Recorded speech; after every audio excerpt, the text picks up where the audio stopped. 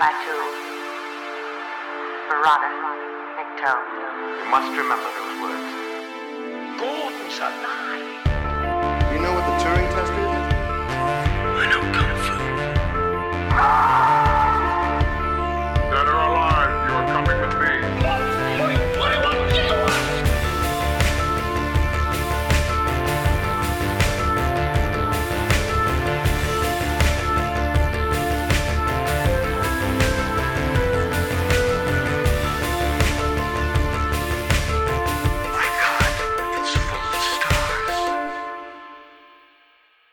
Ladies and gentlemen, welcome back to Stories Out of Time and Space. I'm your regular host, Scott Weatherly, and as always, I'm joined by Julian Darius. Julian, how are you doing? You okay? I'm pumped up by this movie, and we are ready to lick some ass. That's right, we're going to match his meat. Yes, ladies and gentlemen, today we are talking about the 1993, I'm going to say action classic. I think a lot of people do hold this in high regard. I don't know how often they've seen it, though, in the last couple of years, but the Stallone vehicle, Demolition Man. We will get to a plot summary in a moment, but look, before we start, Julian, before watching this film this time, what were your memories of this film? I don't know if I had ever seen this film front to back before. I probably had back in the day, but I don't recall it. I have much clearer memories of the conclusion, probably because I caught this so many times on cable already in progress. So yeah, that's about it. And I was sort of dreading this going into it. I think I said on the last one, like, oh, I'm not going to like this. I'm like, but I found it, especially once it gets going, remarkably good. Yes. I've seen this a number of times over the years. I think sort of like it's a bit of a Stallone. It's one of the heavy Stallone rotations that isn't Rocky IV, put it that way, sort of, So I've always enjoyed this film, and I think people misremember this film, and I'm going to sort of put a case forward in this film as well that I think people misremember what this film actually is, having seen it. And so I think we'll get into that. But first and foremost, we're going to do that. We did get some feedback from some wonderful listeners telling us that despite Julian and I's massive enthusiasm to get stuck into the films, we don't really give a bit of a description of what it is we're going to be talking about. And so from now on, going forwards, I'm going to provide a bit of a blurb up front so you, the listeners, can know what it is we're going to be discussing. So here we go. And here's a bit of a blurb for Demolition Man. So stick with us as we try and do this thing. In 1996, Los Angeles is overrun by crime, and at the top of the criminal chaos is Simon Phoenix, Wesley Snipes. Following the kidnapping of a bus full of passengers, LA Police Sergeant John Spartan, Sylvester Stallone, often referred to as the Demolition Man, goes on a one-man assault to take down Phoenix. The attack successfully captures Phoenix, but fails to save the passengers. Spartan is charged with the killing of said passengers, and both he and Phoenix are incarcerated using the latest in stasis technology. 36 years later, Los Angeles has been transformed to San Angeles, a utopian cityscape of technology and tranquility.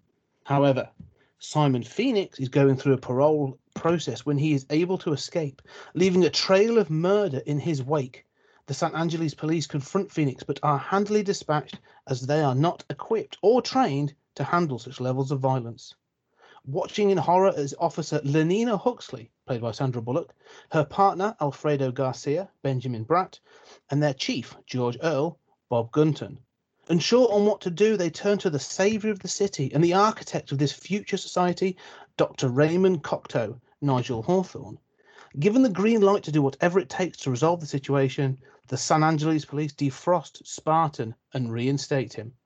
As the nemesis run riot through the city, it becomes clear that the gloss and sparkle of San Angeles hides a dark underbelly of people cast out for not wanting to live in the controlled and managed life of the surface. These people are led by Edgar Friendly, Dennis Leary, the target that Phoenix has been charged with killing by none other than Raymond Cocteau. Cocteau wants to eradicate what is left of the old ways and has been feeding Phoenix the information and training while in his stasis to complete the mission. However, once the monster is unleashed, Cocteau cannot control him. Eventually, Phoenix confronts and kills Cocteau, gaining access to the stasis facility, and is now able to defrost an army of violent criminals. Battling their way through goons, Huxley and Spartan find out what Phoenix is planning. Spartan knocks Huxley unconscious for her own safety and goes to confront Phoenix. We'll talk about that. For her own safety. Yes, we'll talk about that. The two men battle it out, with Spartan winning and demolishing the status prison in the process. The film ends with the surface citizens and the undercity dwellers facing an uncertain future of compromise. So there we have it. That's Demolition Man. And so let's start with. I do want to add a point to that, which is that this is a very poetic description that makes it seem more logical than it really is.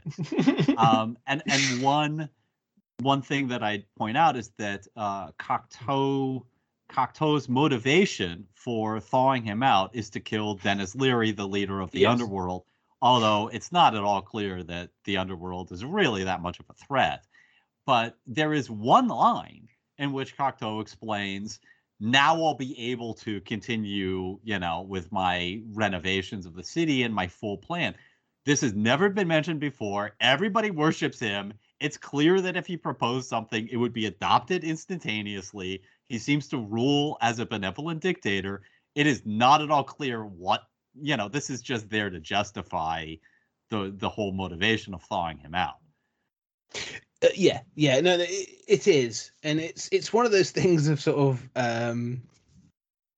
it's not important. Do you know what I mean? In an action film, if this was a sci-fi drama, 1984 or Brave New World, or we'd be exploring sort of like Cocteau's sort of plan and what he's up to and why and how this is sort of like impacting the rest of America and all this other stuff. Thinking of things like Handmaid's Tale, kind of sort of story you have over a number of seasons. This isn't that. This is, we want to have this fight. We want to have these two people fight in a utopian future. And it's going to look cool, and that's about it. And so the plot is nebulous at best, I think. But I there's something there. There is definitely something there that we will get to. But yes, Cocteau's plan. It should have been a bit more upfront about what he wants.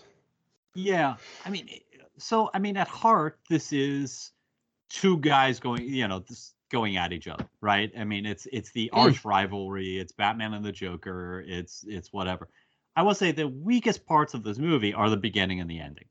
That whole, that whole Stallone dropping in on the roof and capturing Wesley Snipes is pretty formulaic. And at that point, I thought, I am in for a painful ride. Yeah. And that ending is, an action sequence that really boggles the imagination and doesn't make a lot of sense and has a lot of explosions and a lot of things, being cryogenically frozen and yada, yada, yada, but really doesn't do much for me. I would say that middle hour or so is pretty solid and is quite enjoyable. It's those action set pieces that really drag it down for me. What I would say is, unfortunately, I listened to some of the commentary for this because there was a couple of things I was curious to see what their thoughts were. And so, but one of the things I listened to was them talking about the opening assault on the building. Who's that? And so, Joel Silver. Okay. Producer, so big action director Joel Silver, and the director Marco Brambilla, and they're discussing it. And one of the things that was most interesting is they didn't take this as they at no point saw this as a straight up action movie. They were like, oh no, we knew that what this was going to be, and this whole sort of opening section is supposed to be a satire of those typical one-man army, rogue cop kind of things, because Spartan and Phoenix are supposed to be sort of like almost caricatures of those characters. And I think the thing is, because this film is a satire. That's the case I'm going to make. This film is a satire. I don't think people recognise it as a satire. Now, it's not RoboCop level good at being a satire, and I think that's the problem. It's not sharp enough. But this is almost trying to.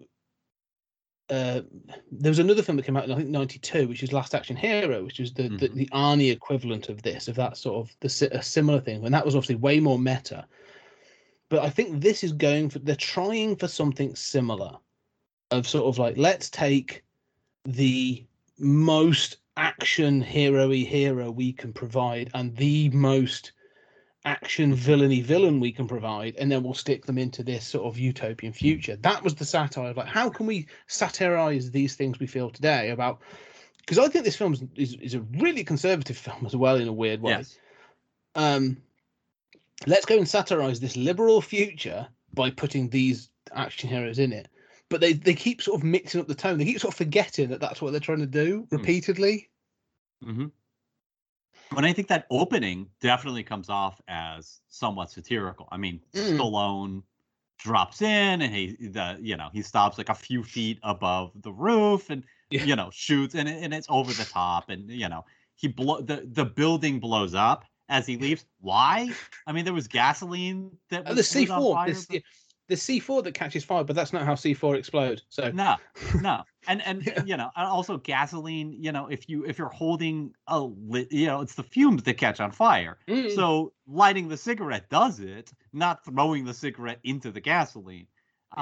So yeah, I mean, the building blows up and it's just one of these gratuitous, and then there's like, it takes a maniac to catch a maniac. It's very over the top, but it's not clear that that's the intent. And no. I mean, it is that sort of like mix of sort of RoboCop 2 and sort of shoot 'em up or something like that.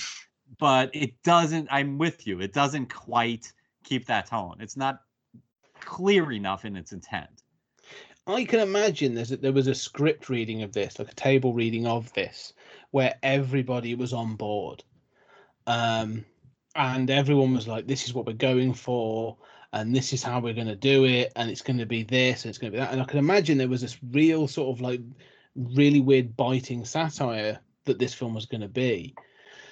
However, knowing the stories of Stallone on the set of Judge Dredd and how he and Danny Cannon sort of were at conflict over some of the approaches to that film, I haven't heard anything, but it would not surprise me if Stallone was involved in, oh no, this has got to be Spartan's got to be a slightly different character. He can't be, he's got to be funnier. He's got to have this sort of thing. He's got to do that. I can imagine there being that, which sort of like shifts the tone a little bit. Because he shouldn't be the hero in this, weirdly. Like he's not. Yeah, he's a bad guy. Yeah. All right, so let's get into this, okay? I mean, you and I have talked extensively about our love of action movies, but at the same time, and superhero movies fit into this, at the same time our qualms, if you will, and our concern that the genre itself and the demands of plot and character are such that this genre and subgenres like superheroes sort of inevitably promote some fascistic and conservative values. Yes. And I think this is sort of a massive case in point. This is a Donald Trump manifesto. I mean, this is especially taken today, right? This is 93. But still, you have there's basically talk about how Wesley Snipes is a criminal, the likes of which you can't imagine. This is the super predator. He's a black guy that the white cop needs to take out because he is just into killing. He just, and he's not without a certain charm in this film, but, in his enjoyment, but not as charming as, say, Nicholson as the Joker or, something like that. But he has a sort of charm. But, yeah, I mean, it makes a super predator argument. This is an argument against defund the police. what we want are police who can answer calls that they don't need to, that are not violent calls. Here, that has emasculated the society, and you need the meat-eating, action hero to come back and teach these lily-livered, peacenik liberals how society really works. And it is clear to me which side I'm on. This is an anti-utopian film. I mean, if one word describes this, it's anti-utopian. And it is crystal clear to me, outside of the cursing prohibition, because fuck that motherfucker. I'm absolutely pro-cursing, pro-pornography, pro-violence in art. Anytime you get against that kind of speech codes and, art regulation, there isn't talk of that in this film, but that's where I part ways. Oh, it's there. It's clearly there. Yeah. Well, I want you to go into that, but all I'd say is there's no doubt I want to live in this future. This future is very appealing to me. It is certainly abundantly clear it's better than 1996, and I don't know why it's such a problem. Yeah, well, there's a couple of things I want to point out about this being, you say, the conservative thing. I'd thought about it before, but I was really, obviously, coming at it to critique this film this time. It's abundantly clear. Wesley Snipes didn't want to do this film originally. He really had to be talked into it. They actually went to the set of Rising Sun to talk him into doing it. And the key factor, like Joel Silver says, again, this was in the commentary, like Joel Silver said, like he was like, we didn't think of him as, like, it's clearly been said since, that we didn't think he was a black guy. Like, they just wanted him because of his martial arts skills. Like, at that point, early 90s, Wesley Snipes was the up and coming. He was a name, he'd had sort of like White Men Can't Jump, and he was coming on to the sort of the action sort of thing. He was, like, say, starring with Sean Connery in Rising Sun, and this was sort of like, we want to sort of show his. I think Passenger 57 comes after this, but like I said, Wesley Snipes was coming up at this point. Like, he was a get, and they felt that he was also a perfect counter to Stallone in both energy and style. So that was sort of what they were trying to sell. And so, there's a real sort of, because apparently what they were going to look for, this is interesting, if they couldn't get Snipes, they were going to look to the Hong Kong market. So they didn't say who, but there was like, we want someone who can do martial arts. So the idea being that Stallone is that sort of like John Wayne, haymaker, sort of like two guns, shotgun kind of style, against someone who's going to be a trained fighter and is a lot more slick and that sort of thing. That was the idea. And so that's why they wanted Snipes originally. So, when you look at it now, there's that definite thing of like, oh yeah, this clearly doesn't give off a good image. This thing about the conservative, this this anti-utopian thing. You and I, have similar beliefs, and I watch a lot of sort of like, these daft videos of sort of like ultra right-wing conservatives of, all the sort of things. Like, this is what they hope. This is what they expect Biden's future to be. It might as well be Dr. sort of Joe Biden. This is it, isn't it? Like, he's going to take away your guns. He's going to take away your salt. He's going to take away your meat. He's going to take away your blah, blah, blah. This is what they're expecting. Yeah. Good. But this is it, isn't it? Like, because Dennis Leary, right? This is the odd thing. Yeah, the Dennis Leary let's go back character to a day when Dennis Leary seemed cool. Yeah. That ages this film incredibly. But the Dennis Leary character has, and again, we're going to jump all over. We will get to sort of some more stuff in it. But at the end of this film, Dennis Leary where he speaks to John Spartan about this idea of being free, and he has this whole sort of like monologue tirade about like, I want to smoke this, and I want to sort of like do this. I want to cover myself in jello and walk down the street naked, shouting da da da. Why? Because I want to. And all I'm thinking is, you come across like an absolute selfish prick. Like, this idea, and I'm thinking, you are these anti-vaxxers that are now saying, I got individual. Sorry, I'm so sorry what the accent I'm going to do. This is probably going to put a lot of people off, but like, I want to be this individual. I have, what do they call it? Individual sovereignty. The sovereign citizen. Boom. The sovereign citizen, the sovereign individual. Otherwise known as, too mentally deficient to function in society. Yeah. and so there's this thing of this, and you know, there's this idea, sort of like, you know, Spartans doesn't try and solve it. I'm glad he's not the full savior. He's not like, well, this is how you're going to run society. Like, he's like, you get a bit dirty, you get a lot clean, and you're going to meet somewhere in the middle. But I love the way he's like, oh, you'll figure it out. And they're like, no, you lived in the world where they couldn't figure it out. Like, this is the problem. Like, right. I mean, and like, let's go to the first shot is like the Hollywood sign defaced and the city in flames. And, you know, crime is completely out of control. And, you know, so like, what, you know, and then when they cut to the future, you know, was it 2030s? It's brightly lit. Those cars look fucking cool. They drive themselves. The designs are great. Yeah, I mean, like, this is awesome. And look, I mean, I hate fast food. Okay, I mean, I'm a vegan. Okay, I hate fast food. I think it is toxic. I think soda is fucking poison. I smoke cigarettes, ironically, but I am absolutely in favor of a cigarette ban. It would help me, and I would struggle, but you know, that would be the best thing for me. I'm in favor of, you know, I'm not saying all these things should be prohibited tomorrow, but there's no doubt that these are horrible industries that result in terrible deficiencies, and that our brains evolved from apes are not, and from times where we had to desperately store fat and sugar for the winter and for when the crops failed next time. Our brains are not equipped to go through a supermarket and say no to the Snickers or whatever. So, you know, I mean, I absolutely am sympathetic to this future. If that's what you have to give up to live in a society where violence is unknown, really, how petty are you? That, you know, it seems wonderful to me. It's a bizarre thing of, and we'll get to the character, Sandra Bullock's character as well, Lenina Huxley, because I have some questions about what the wider world, and we always say this, like, what's the wider world? Because this is based in California, and California is chosen for a reason as well. Obviously, liberal California. Yeah, exactly, liberal California.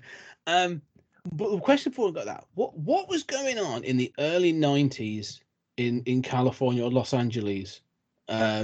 Because I stopped and I was like, there's a couple of films, like there's this 1990 that has 1996, Predator 2, which has got Los Angeles 1997, and both, and there's I think I'm trying to think, like it happens before that, but Escape from New York is also set in 1997, but that was obviously comes a lot earlier. But there's this notion of like, yeah, America's going to be an absolute burning pile of sort of like tribalism and gang warfare by the mid 90s. Like what was going on in the 80s? I will tell you exactly what this is. This is the LA riots, which were, you know, early summer 92. And I remember that. I was still relatively young, but I remember that. And that was like, watch white people freak the fuck out.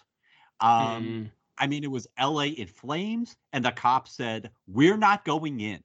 You know, the cops said, you know, we're not going to protect these people. We're not going to protect these businesses. We're going to back off. And, you know, I mean, this was deeply traumatic nationally, and this was covered nationally. And I remember in that period, I went to see Malcolm X, which is still one of my favorite movies ever. And I went with my family. I was relatively young. And, you know, we had to drive, you know, about an hour to go see this in a metropolitan area. We got out of the car, and there were armed guards with M16s outside of the theater, because there were miniature riots in other cities in the country, including some unrest in St. Louis. So I'm in St. Louis. We go to this theater, and we're very conscious of the fact that the LA riots are going on, and we're going to see a very black movie that was very political. And, you know, I mean, I love Spike Lee. I still do. But we were conscious of this and a little scared as white, middle class sort of rural whites. So we go to this movie theater. There are guards with M16s, and my mom gets out and she goes up to the guard and says, "Is it safe?" And the policeman who's holding an M16 says, I don't know. Do you have a gun? Oh. Okay. So this was, now we went in and it was fine, but this was a deep national trauma. And the idea that the cops, this is part of, we still have these myths, right? That there are like no-go areas in Europe where, there are a few, like in France, with the HLMs, but the idea that like, no, this area is under Sharia law and the cops don't go in, these myths about just violence out of control. And that's in RoboCop, but especially RoboCop 2, but this sort of idea that we had. So, I mean, yeah, they can say that they weren't conscious of Wesley Snipes, but this is definitely post-LA riots. Yeah, it feels, and that was going to be my question: was when was the LA riots? Like it was watching that Hollywood sign burn at the beginning. I was like, like this feels incredibly sort of like and again, not to I don't want to politicize certain things, but like Nigel Hawthorne as Raymond Cocteau, this old white British guy, sort of as the savior of the city, it strikes a certain chord. Weirdly for me, watching this, not just as an old white middle guy, but also sort of like this idea of an American city being saved by a Brit. It feels odd, and because there's often this sort of like American sort of thing of like, we beat you, sort of like Britain, and you're like, oh, all right, fine, we're sort of over that. We've had sort of losses. We lost an empire since then. We're kind of over all that shit. You're not our deepest national trauma, colonies. You lost a lot of colonies. Yeah. You think you were bad? We were beaten by India by a guy not eating. Let's put it that way. And so there's this thing of like, and again, like Nigel Hawthorne. I love Nigel Hawthorne. He is absolute national treasure. Like, I remember him from many things, but he's always going to be Humphrey Appleby from Yes Minister and Yes Prime Minister to me. And he is wonderfully evil in this film. Like, this is the period post Die Hard, post Alan Rickman, where British guy equals baddie. And so like he I don't know, he still feels at odds with parts of this film, but also perfect at the same time. Yeah, I mean, I hadn't thought about this, but the I don't know that it's significant that he's English as much as he's European. And so like, especially America has a massive inferiority complex toward Europe, right? And much of Europe has a similar, superiority complex toward America. And, so for us, Europe is both the origin of civilization and, I can speak French and I can read and, we know the London streets and Shakespeare and all of this. But the reverse is also like, we're the Wild West, we're the cowboys, and you can't trust Europe to man up and save civilization. You need that Yank, Stallone. We're still in touch with our animal roots in a way that somehow benefits society, goes the myth, right? Yeah. Well, and Stallone's John Spartan. Like, let's be clear, he's called Spartan for a reason. All right, like, they are not hiding. This is a satire. They are not hiding anything. And the guy called Simon Phoenix, like, they even make a joke of like, the Phoenix has risen from the ashes. I'm like, was he named just so you could have that line of dialogue? But Stallone's character in this, John Spartan, Cocteau, right? That's got to be one of my favorite directors, right? I mean, playwrights. Yes, exactly. So there's all kinds of names. I was looking for, Huxley again. Like, Ian Huxley is sort of. There's names throughout this. I'm like, okay, sort of. They're trying to get into different things, but Stallone's character in this, John Spartan, is the epitome of all of that thing. Like, throughout this, like, he is that sort of like, he is the sort of the rough, ready rogue cop. He is clear, he's Dirty Harry. He's, all he has been. He was Cobretti. He was, he's all that's gone before. All those sort of like rogue cops, Martin Riggs, whoever you want to sort of say, he is that amplified. and he's happy to do it. Do you know what I mean? It's sort of like there's a great scene in this when Sandra Bullock's character is looking back at the data files of John Spartan doing things, and he's demolished a shopping mall, a $9 million shopping mall, to save a little girl, and he's walking out. And I love the fact they've given Stallone like a wig to make him look more like he's with the mullet of the 80s, and she, the journalist or whatever, the reporter says, like, how do you feel about demolishing this thing, to save this young girl? The girl's like, fuck you, lady. He's like, well said. And it's this thing of like, yeah, you can't.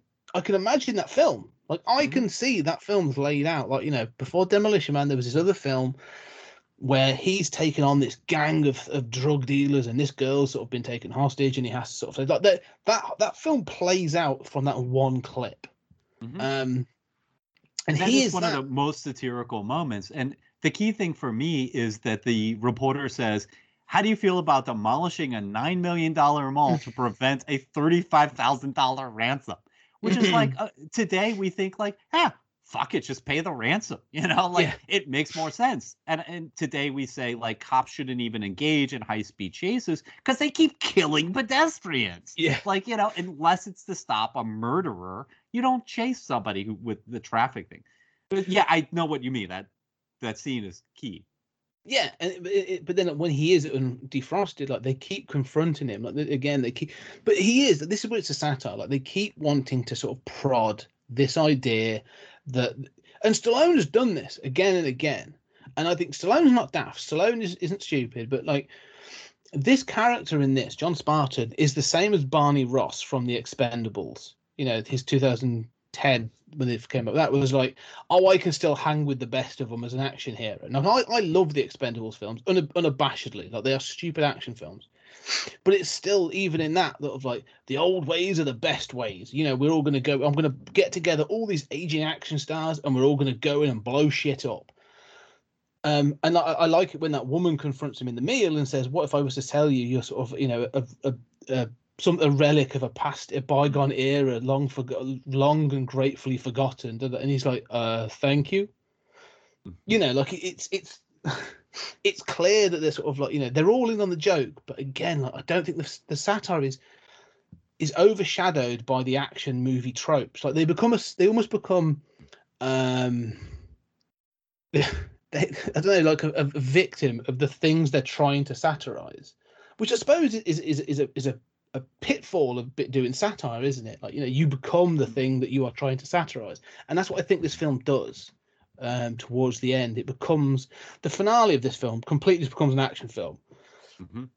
The satire goes out the window, and it becomes just an action film. Fun one, nonetheless. But I mean, what do you think? I don't know. What do you think? Can we point out that in the finale, where he destroys the cryogenic thing, he has now murdered all of the people who were in cryogenic stasis. Now, granted, they were criminals, supposedly. Although I don't know what, I mean, here's another problem. What version of reality do you live in which you find 30 bodies? And the idea is that Wesley Snipes has murdered them prior to Stallone coming in and catching Wesley Snipes. But they find these 30 bodies burned up, and it's the people from the hijacking. Now, I mean, again, Wesley Snipes, parody of the, super criminal from the sort of tough on crime days. What kind of person is like, yeah, I'll kidnap people and just murder them to help frame my cop enemy? It's so ridiculous. But what version of reality do you live in which that cop gets sentenced? Like, there's no evidence that these people were alive and that the explosion killed them. Even if the explosion killed them, it was in the line of duty. Cops murder people on the streets of this country and they don't get sentenced. What, here they're just like, sorry, John Spartan, you got to go, into stasis. So, I mean, go ahead. Judge Dredd has a better framing mechanism than this film, and I hate that film. But no, yeah, I agree. Like, they has that line, didn't they? And they try to make it clear that it's almost like John Spartan is sentenced by his own reputation. That's supposed to be, again, the jibe, like, because he says, like, what the line that Phoenix says is, You know, because when they find the bodies, and Stallone's like, no, they can't have been killed. You know, they weren't. There was, I did a thermo check. There was only 8 of them in there. Da da da. And that's where Simon Phoenix is like, you know, that's what you think. You know, that's what he's telling you. You know, I told him they were here. He didn't care. He brought that thing down on them. All he wanted to do was take me down. Like, and almost like it's his reputation for being the demolition man and wanting to take out the criminal that almost convicts him. Because I can imagine there's that thing of like, in the court of popular opinion, the police must, you know, there may be a scenario where the police are like, they probably wouldn't arrest him and charge him, but he would be dismissed from the force of like, look, dude, we now can't justify your actions. 30 people are dead, and to the best of our knowledge, you may have been involved in the events that led to their death. But this is where the satire falls apart, because we're still left with the idea of him as Dirty Harry, as the good cop who caught this mass murdering scumbag, you know, who is just an over the top sort of, you know, super criminal, right? He really is a super criminal. For it to be a satire, he would have to be responsible for those 30 deaths. Yeah, this is the problem, isn't it? This is and this is where I think Stallone was involved. I think, you know, this almost is almost touching on the Frank Miller. We keep referring to RoboCop, right? And I think there is a version of this where John Spartan is exactly that, where the events portrayed by Simon Phoenix are exactly what happened. You know, that thing of like, the passengers are going to have to be a casualty because if I don't take you down, there'll be 30 more and 30 more and 30 more. I'm willing to sacrifice that 30 to take you down to save the future, kind of thing. Request denied. Exactly. The Judge Dredd moment. Exactly. And I think Stallone is terrified of that because he doesn't want to be seen as the villain. He wants to be seen as the hero in this. But despite the fact that throughout it, like, not you say, John Spartan's not a good guy. You know, but you need John Spartan to be worse for the satire. This film could be a really good satirical film if they had John Spartan played as a real, like you said, like real red meat eating sort of like proper Dirty Harry kind of character. Because Dirty Harry probably would, like, I don't know about Dirty Harry, but like, there is that idea of going that far, the willingness to sacrifice the few to save the many. Like, you could justify that thing of like, well, I'm going to sacrifice these 30 passengers to save the hundreds of people you could kill in the future. It's the Joker argument, isn't it? Why does Batman never kill the Joker? He should. Yeah, but in that's this, one like individual. You know, it's not like we're going to take the Joker out with a drone strike while he's in a shopping mall. Yeah. And so you're right. And that's the thing. I sort of watching it this time. I realised I was like, not only is this from a satire, it's a weak satire because it also wants you to cheer for the person that they're trying to satirize.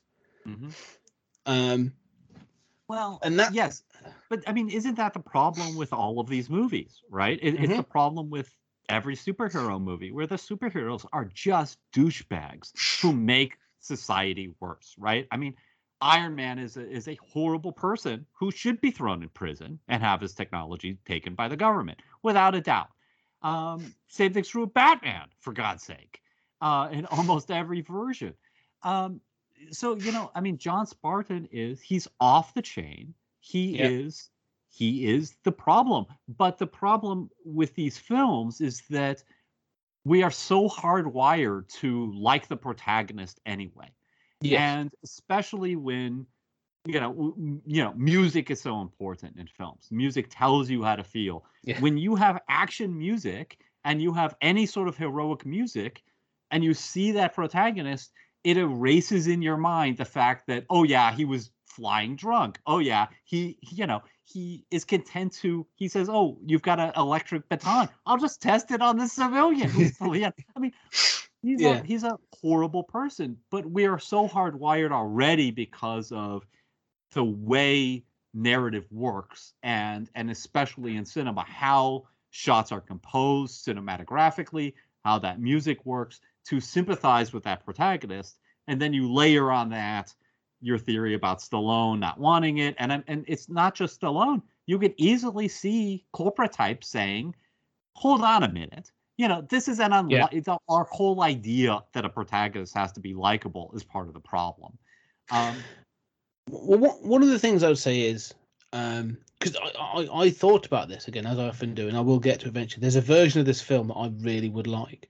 But the thing that sprung to mind, you say this, and as you're saying it, one of the things that springs to mind is actors have done this. Like, there has been this thing of action stars not wanting to look weak. Stallone did it in Judge Dredd. He wanted to change Danny Cannon wanted to make it darker and more violent and wanted Dredd to be seen as the thing, because this film should be a Judge Dredd's level satire. And then, so Stallone sort of stuck up for it then. But also I think of more recently, Vin Diesel and The Rock had a sort of literally had an on-screen punch counter that neither one could land one more punch than the other, or be seen to. This is totally true. One of the reasons they had a falling out, neither could look like they are losing to the other, and so they had to have a punch counter to make sure that they each landed the same number of punches during fights and all that kind of stuff. And that level of machismo just makes that in itself is a satire of how ridiculous this thing has got.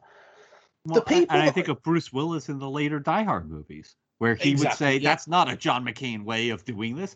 Yeah, it is actually. He's a guy. Yeah. The thing to remember, John McClane's a really good example of what tried to deflate this. In the first film, like, John McClane's a guy who is almost taken out by glass on the floor. And I've said before, by the fourth film, the dude is sort of riding on the wing of a fighter jet and driving taxis into helicopters, and it's ridiculous. He's up there as the super action star yet again. The more modern stars have been willing to hold the line on this. At least with The Matrix, they gave it a justification. Like, we are going to do super heroics in an action movie, but we're going to tell you it's within a computer game, or it's going to be within a computer reality, so you can do these things. Fine. But then you look at someone I'll hold up is Carl Urban. Mm-hmm. So Carl Urban, who played Dredd the second time in the 2012 Dredd, was more than happy for his Dredd to be, to be seen as the Dredd's supposed to be, as not a great guy, as a sort of frustrated and repressed sort of amount of anger, and never removed his helmet and did all this other stuff. Fair play to him. He also plays Billy Butcher in The Boys. Mm-hmm. And I think The Boys is a good example of this. The Boys is great. I really enjoy it. It has its flaws. It's not perfect.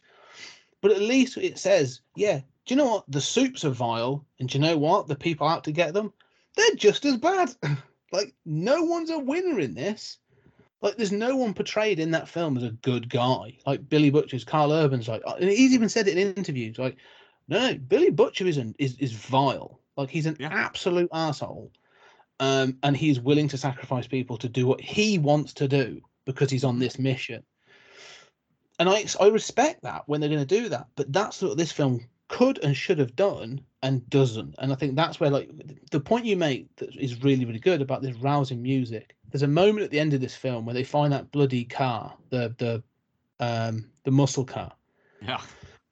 And we're going to get to about why Sandra Bullock knows about the car, but not about Kick My Ass. Different. So when he jumps on that car is somehow on a lift that flips up into a car dealership. Yeah, and it's fully fueled and works. Anyway, but when he does that and he says send a maniac to catch a maniac, and he puts on his beret and the music starts, that's the moment where they're like, oh, the satire's over. We're now just going to have an action finale. It totally just gives up at that point and sort of says, oh, we're going to just go and do, super sci-fi action finale. But yeah, you're right. This film could have been and should have been more. And I think that's the sort of the problem with it, is it falls into those action tropes. And every time it tries to say something or has something to say, it's never really got the spirit of its convictions. Because this film should be meaner, is the only way I can put it. It should be a bit more mean-spirited. Well, I would also give a shout out to Clive Owen, who not just in Shoot 'Em Up, but also in I think it's Deception, or when he's played actiony guys, he doesn't need his ego stroked or have.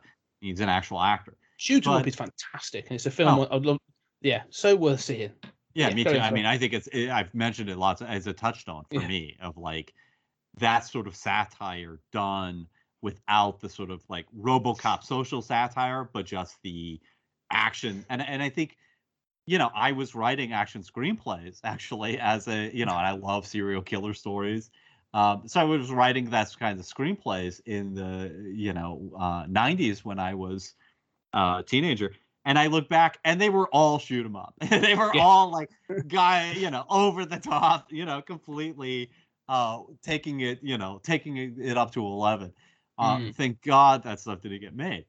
I wasn't utterly aware that it was a satire. I knew it was over the top, but I thought, yeah, that's Dark Knight. That's the stuff I'd read. But I mean, here there is this. It is easy to show contempt for this sort of utopian society and for its safety and the fact that it's sexless, right? That's always a key sign of a society gone wrong. It's like Krypton, doesn't have sex anymore. They have birthing pods. Oh, once you've got rid of the sex, you're really off track. But still, it's easy to mock this kind of stuff, but there's no replacement for it, right? I mean, there's no. It's easy to make fun of this stuff. I mean, to me, if Burger King is serving some sort of it's not even sushi. It's like it looks weird and sort of that sort of French style of cooking of little, but it's very. It's like I want to explore that. What is that stuff? That looks good to me. I mean, if that's what we have, that sounds really amazing. And everybody, at least there is this thing of why didn't you just provide food? I mean, why are these people underground hungry? There should be a super abundance of food. So there's stuff I don't understand, but it's easy to throw stones. But you're dismantling a civilization. What do you have to offer to replace it except, well, yeah, some people are going to get bloody when we have the riots in the streets over the remnants of civilization. But, you can't make an omelet without breaking eggs. Yeah. Well, it's so sort of this film wants to show you black and white, doesn't it? It's either you're either in this sort of it is utopian, but like you say, it's a sort of benevolent dystopia. It's this sort of perfect utopia, but in doing so, you have to give up all your rights. I can imagine there's people now that think they're getting the vaccine microchips, that would be watching this and going, see, because you've got the microchip, they get the tracking chip in the back of their hand. Good. They can, by the way. Yeah. It's a fascinating. They can track all vehicles, which actually you probably could do now anyway. Yeah. And there's all these different bits and pieces. And one of the ones I thought was most interesting, which would actually it seems to be the thing now, is when Summer Phoenix first gets out of prison, and he's in a little car and he pulls up and there's a guy there in a phone booth or in sort of he's talking to a computer, and the guy sort of says I'm really down, I'm struggling with my job, and the computer gives him an affirmation of you are a joy, you are a wonderful, sensitive guy who brings joy feelings to all people around you, and all I'm thinking is, and this is clearly a stab at how sort of look at how weak this society is, look at how wussy they've become, that they have to have affirmations told them. Yeah, the sort of culture of affirmation, right? Yeah. But I'm like, hang on, we're now in a place where people do go, well, no, there is stresses and people's mental health is important. And sometimes people do need to hear that, actually, no, you're just I understand that you are sensitive and these stresses are real, but people respect you. And there are more people that love you than hate you. And, it's worth living for. Great. Why the frig don't we have that? And it's the fact that, just Phoenix comes up and basically pummels him in the back of the head and throws him away. And it's laid up to be a joke, and again it's that thing of maybe it hasn't dated well, but this sort of strong sort of conservatism of this is a sign of weakness. Look how weak this society is, that this gentleman is sort of in a public space is showing a emotion and a negative, what there seems as a negative emotion. And again, I've never registered that scene really before until I watched it now, and I was like, hang on, this is I don't know, No, it's arch conservative, right? And it's also this sort of idea of society becoming more feminized, right? Which you hear sometimes. And look, I mean, I don't want to say there's truth to that because I don't like that term feminized, as if, I mean, I think that it takes nothing nothing stronger than being able to cry and show emotion and not be a wreck about it, and and be willing to be on your shit and still be like, no, yeah, absolutely, this hurts, and absolutely, I'm a mess. And we desperately need to redefine masculinity to include that if there's any saving masculinity. But I mean, I do think there's truth to, some of these complaints. I do think that, sometimes I think we are so safety conscious that, we were talking before the show about roughhousing his kids and stuff. And I do think sometimes we are but safety conscious, we're too much. But the flip side is, you know what? Soda is really bad for you. We should at least tax it. We should move in these directions. And I'm as concerned as anybody else about potential abuses of government having microchips in us. On the other hand, we love our dogs enough to microchip them. We all carry phones around that can be tracked. And we have this ridiculous system of Amber Alerts in this country where some kid, some girl, usually a white girl, gets kidnapped, like in Florida. And then they send notices to all of the police departments in the country, as if and 80% of the time plus, these quote unquote kidnappings are, they're still kidnappings, but they're by a member of the family or the person has run away. They're not actual strangers. But we live in the society where we think that kidnappings are happening all the time. And people think, oh, well, Joe Biden and Hillary Clinton are part of a child kidnapping ring there's no child kidnappings going on compared to historical levers. I mean, you're more likely to be struck by lightning probably than to have your child kidnapped by a stranger. But we live in this culture of fear in which we're willing to distract police officers around the country with this ridiculous alert. But God forbid that kid had a microchip so we could track them. God forbid all of these missing persons, somebody goes wandering off from the old folks home and it's like, oh, who knows where they are? Are they under a bridge? Were they hit by a car? Get a call. Think of how much could be fixed by that problem. That's really what I'm not saying it can't be abused. Those opportunities are there. But really, what you're most concerned about is that. Meanwhile, everybody lives in security. Sandra Bullock's apartment looks amazing. They have an apartment for Spartan ready to go that is amazing. I want to live in that. This is one of the things that I found most interesting, that they give you glimpses of the chronology of the events that led to this this utopia. And there's also they drop lines about why it's a bad thing. And so you get this idea of they're talking about at one point Spartan asks for a cigarette. And they say, well, no, you can't have a cigarette because nicotine is bad for you, therefore banned. And then sort of like Huxley goes through a list of things that are then banned. So she says, contact sports, alcohol, caffeine, drugs, salt, so on and so forth. So it goes through all this stuff. Now, what the way it's portrayed though is that this has been done by dictate. That this has been sort of like Raymond Cocteau's gone, well, those are all bad, so they're gone. And I do wonder how widespread is this, and this is what the thing we'll come to in shortly. But also, when you listen to the chronology of what's happened, like so, Spartan goes. The events at the start of the film is 1996. Spartan goes into stasis, cryogenic stasis in 96. At one point, then when they're talking about it, Cocteau says, well, you didn't even see the worst of it. Yeah. Within so many years, crime was rampant to the extent of like people could not leave their homes. The police were overwhelmed. Like it was almost untenable. We were saved by an earthquake, the earthquake in 2010 that flattened Los Angeles. Makes me wonder how the prison system survived, but fair enough. But Los Angeles and San Francisco and everything was leveled, and so you then get it rebuilt as a mega city, weirdly enough, as the San Angeles metropolitan area, which is now on the west coast of America. And you go, okay, great. So it's become this shining beacon of the future. Now I can imagine in a sort of in the film's set in 2032. So between 2010 and 2032, and this is one of the problems I have with this film is so this happened in a matter of 22 years. They have gone from flattened city, crime-ridden flattened city, to utopia. Mm-hmm.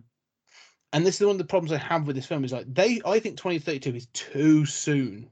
Yes. This film should have been. My problem with that is not even, I think you're right about all of that, but my problem with that is more so that nobody really remembers this stuff. Yes, that was yeah. You know, Sandra Bullock is an aficionado of the 20th century, which, you know, is kind of a cliche. But okay, fine. I'm fine with that. I think it's funny seeing like the Lethal Weapon 3 poster, you know, and the reference. I love the fact that they've chosen them. It's not even and it's a great. I think it's meant to be a nod of all the films they've chosen. It's not even a good one. Yeah, like. Yeah, and there's you know, I mean, this is in the period where Arnie and Sly were dissing each other in every movie in one way or another. So there's this, you know, talk about presidential library. Yes, President Schwarzenegger, which, by the way, also sounds great. You know, I mean, I'm not saying I would vote for him over another candidate, but I love Arnie and, you know, his politics. If I'm going to vote for a Republican, Arnold is about the one I'd go for. Well, it could have happened. Well, it didn't happen. It couldn't have happened. But, you know, he became governor of California, you know, as close as he could get. So. Like they don't remember. It's like they don't remember anything from 20 years ago. Yes, exactly. You know? And this is the problem I have with it. That like that earthquake didn't eradicate a whole bunch of culture. Yeah. You know, like these things still existed. Like you and I, we are, you know, you and I are pop culture sort of. Aficionado is probably a big word, but we are very much, you know, deep in a certain level of pop culture. And so I can quote you phrases that were used, aren't really used today, but like were used in the 60s. So, like, you know, 60 years ago, I could say, yeah, I know they use phrases like this, you know, like there were things that we don't say now because it's become something different, you know. Yeah. And so we know that. We're going to have a gay old time on this vacation. You know?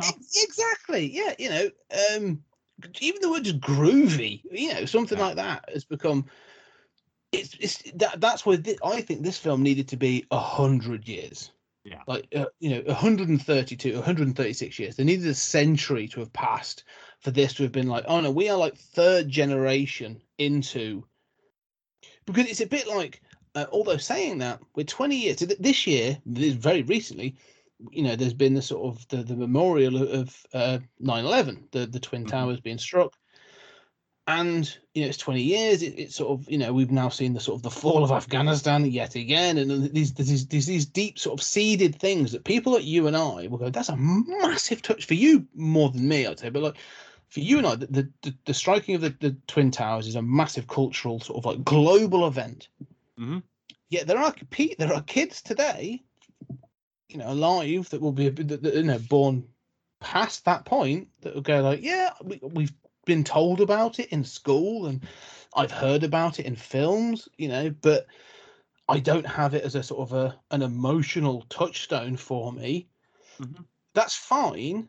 But then when you go, okay, well, if this earthquake happened in 2010, that means that this film is 22 years 22 years past that point. If it flattened an entire city, people like Benjamin Bratt, Sandra Bullock, and all these other people would be like, oh no, I was a kid when that happened. It's still, especially some of the older characters, Chief, what's his name? George Earl, the Bob Gunton character. He would be like, yeah, no, I remember that. Like, it got bad. You know, I was in Los Angeles at the time. Like, I was a Californian. Like, you know, it was bad. Like, how is it they've all transferred so quickly like that? And the language has changed. You know, sort of like, be well. Well, I mean, I like the be well thing a little, although I don't know, you know, like what society is so affluent that it carves that on pedestals. I mean, that's a little weird. But the future language, like, you know, a murder, death, kill, a lot of it is sort of like grade D future speak, you know, where, you know, good movies and good novels do this a lot better.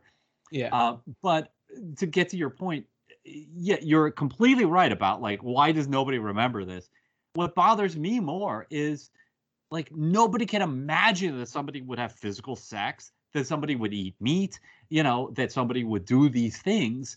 And clearly these people grew up in an era where that was still going on. Like they were used to, they ate burgers as a kid, and it's like, but they don't say like, oh yeah, we've gotten rid of it.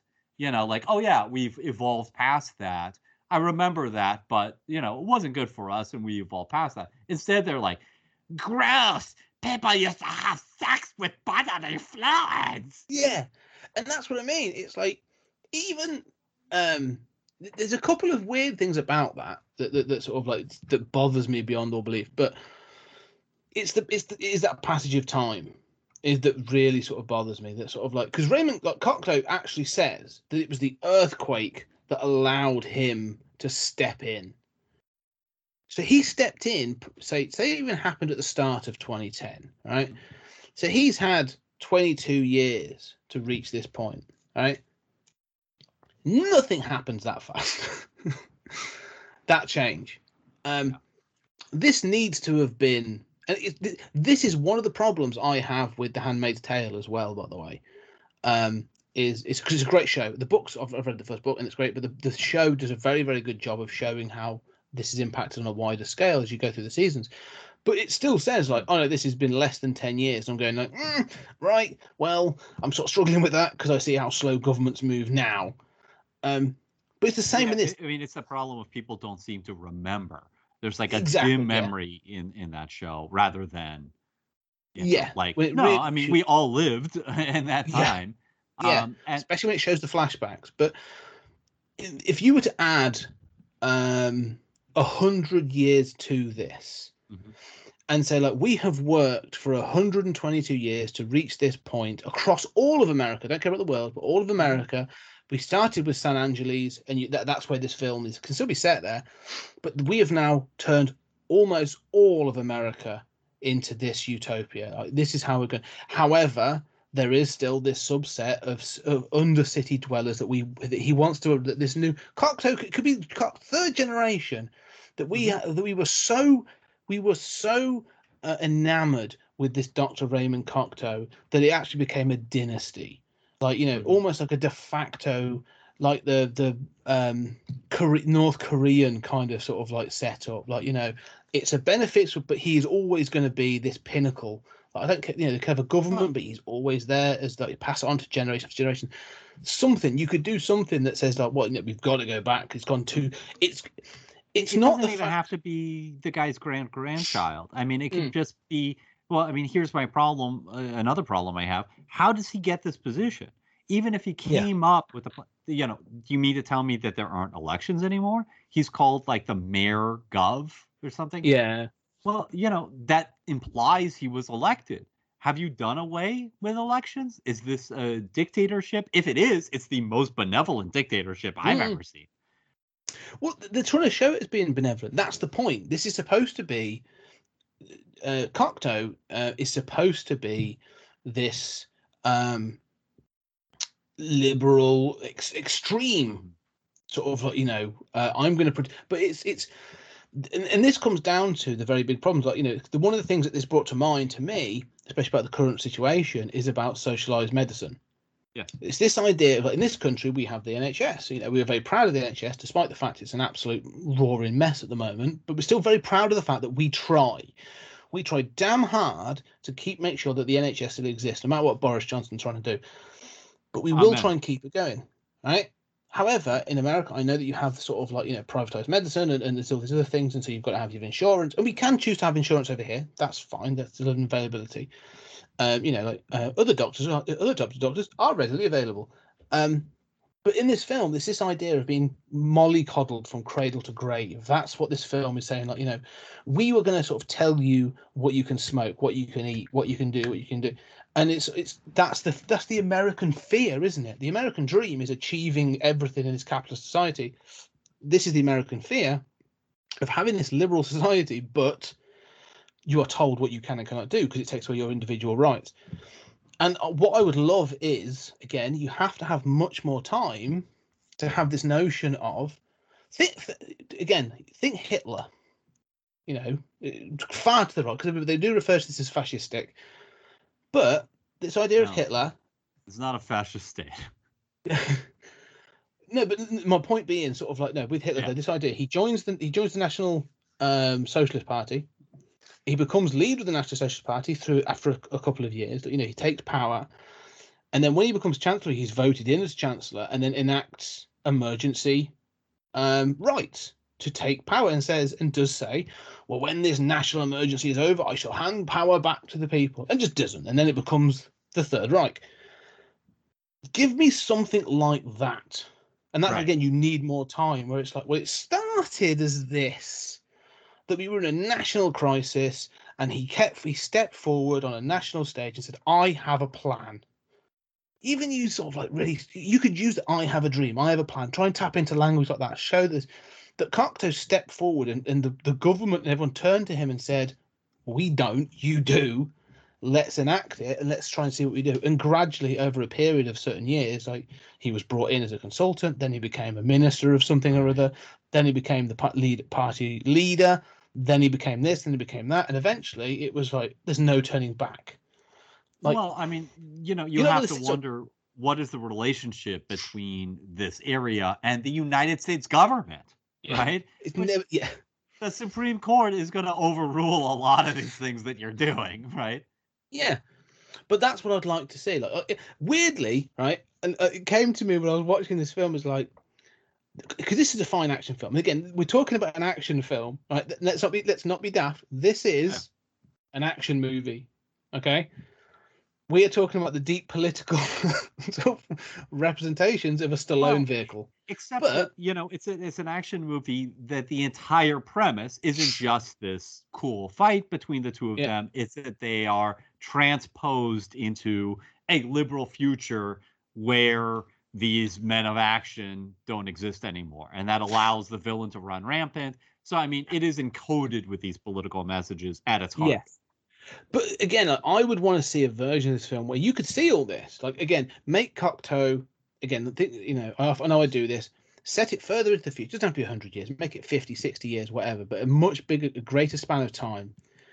Make Cocteau not the leader of San Angeles, but make him president. But he has ties to San Angeles because that was the epicenter of where his plan was enacted, and he wants to keep that as the shining beacon of what can be, this wonderful future. And he has this thing of, if he can succeed in San Angeles, there are still holdouts across America. So if he can get it to work perfectly there, then he can sell it to Florida. He can sell it to Tampa, or he can sell it to St. Louis, or he can sell it to, New Mexico, whatever, Silver City. He can sell it to these other places. That's the plan. That's what needs to be the plot. San Angeles is about to reach a milestone where it needs to be a success for those other cities to take on the plan. That needs to be the key. That needs to be the reason.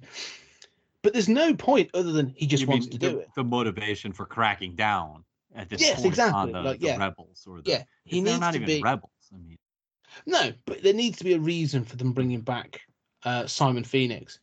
More than there is. Yeah, and this would motivate that, and also give you at the same time some idea of how this fits into the large world.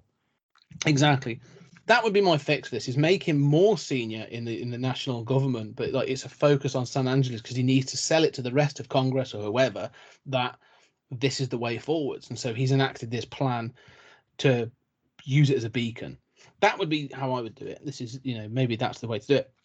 And in that way, like, it makes more sense then, because again, that way, when you have the high energy Wesley Snipes come back and do this stuff, and it has these stakes of letting someone as psychotic as then you have to bring John Spartan back to equal that out.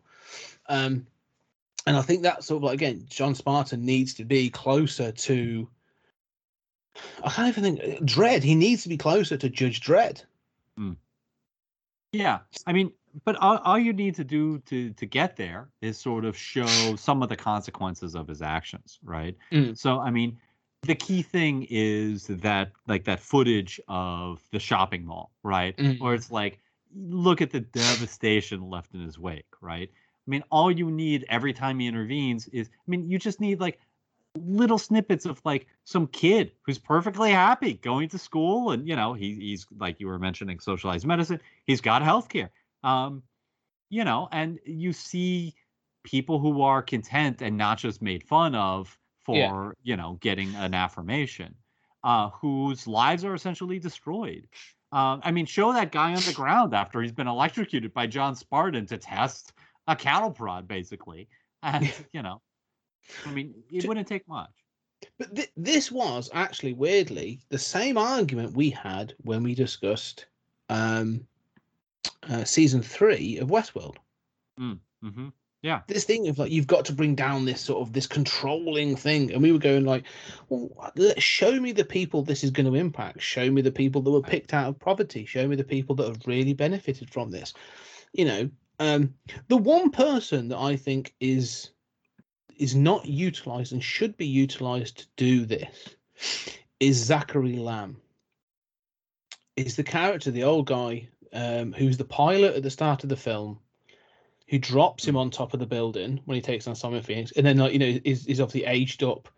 Well, no, it's a different actor, I know, but like he's not an older guy when he meets him, and he's sort of like Zachary Lamb, you son of a bitch kind of thing. Like he's the one that should be saying like, yeah, after you left, like it was because he's like he's the one that says like, oh yeah, they didn't come, as you sort of said before, like he's the one who gives this vision of Simon Phoenix, like he's the worst of the worst, never got better than that. And he also gives him a bit of an exposition about John Spartan, but he should be the one, or there should be like a scene of them two talking, like that's the person who should be given the exposition. Like, no, I was there. Like I saw how dark it went. Like there's a reason I'm still in the Force. Like, Yeah, I mean, he needs to be. I know they don't have alcohol, but you need that moment that's like, someday we'll do Star Trek 2. That's sort of like that early talk over drinks between. Yes, exactly.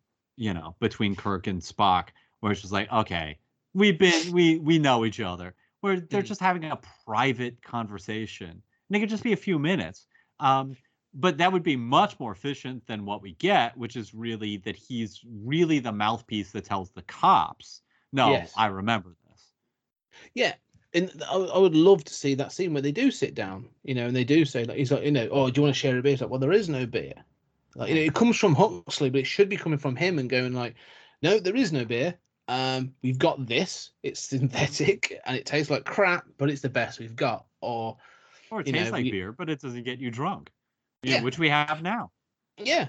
So, have that conversation, and then he can be like, I want to hear that moment. He's like, no, like, it got bad. Like, you thought it was bad then. Like, you didn't see this, and this. Give that justification to say, like, I was there. No, even have him say, like, there's still nights I wake up 30 years on from, and I still hear the screams of this, or I can still picture, this one event I saw, of how bad it got. I need that. Looking at dead civilians, looking at dead cops. I mean, people, kids living in fear. Yeah. Yeah, and even like I say, I was a helicopter pilot in 2010. I was airlifting people out of buildings. I was lifting rubble for 10 days without sleep, looking for survivors. Like, you don't know how bad it got. Like, I want to hear that to sort of give me that thing of like, oh, so this is why this is better now. Well, right. But, the second part of that is remembering those transitions. So, he can be the one to say, or, I mean, this movie, if it's going to take this seriously, needs somebody who says, yeah, I do know what you mean, right? You can't get a beer. You can't get a soda. You can't get a hamburger. But this happened in stages. And each of these decisions, well, sure, people running farms might protest. There are winners and losers. Having said that, each one of these decisions made sense and has, in fact, produced a better society on the whole. And I, having, had your attitudes, I mean, I presumably, as an assistant to a tough guy cop, I was reluctant about these things, but I can't argue with these results. And I don't, not everyone agrees with everything. But yeah, you weren't around and society changed now, maybe that's not the way it went. Maybe this was just imposed by Cocteau, but clearly people are totally fine with it. And he could be the one who says, yeah, look, we have these information booths, they help you out. We have socialized medicine. We have all these things.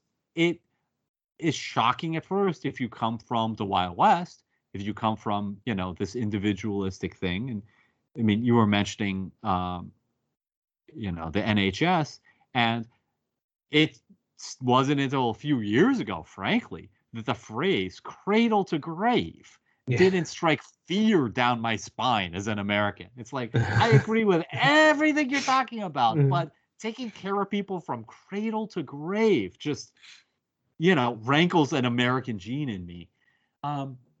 But, there's even stuff that's controversial in this that would make sense. I mean, I absolutely am in favor of, I'm not in favor of getting rid of sex, but I'm in favor of some sort of, limit on reproduction or some sort of, I mean, I don't know. I think that eventually that has to go along with an increased social safety net.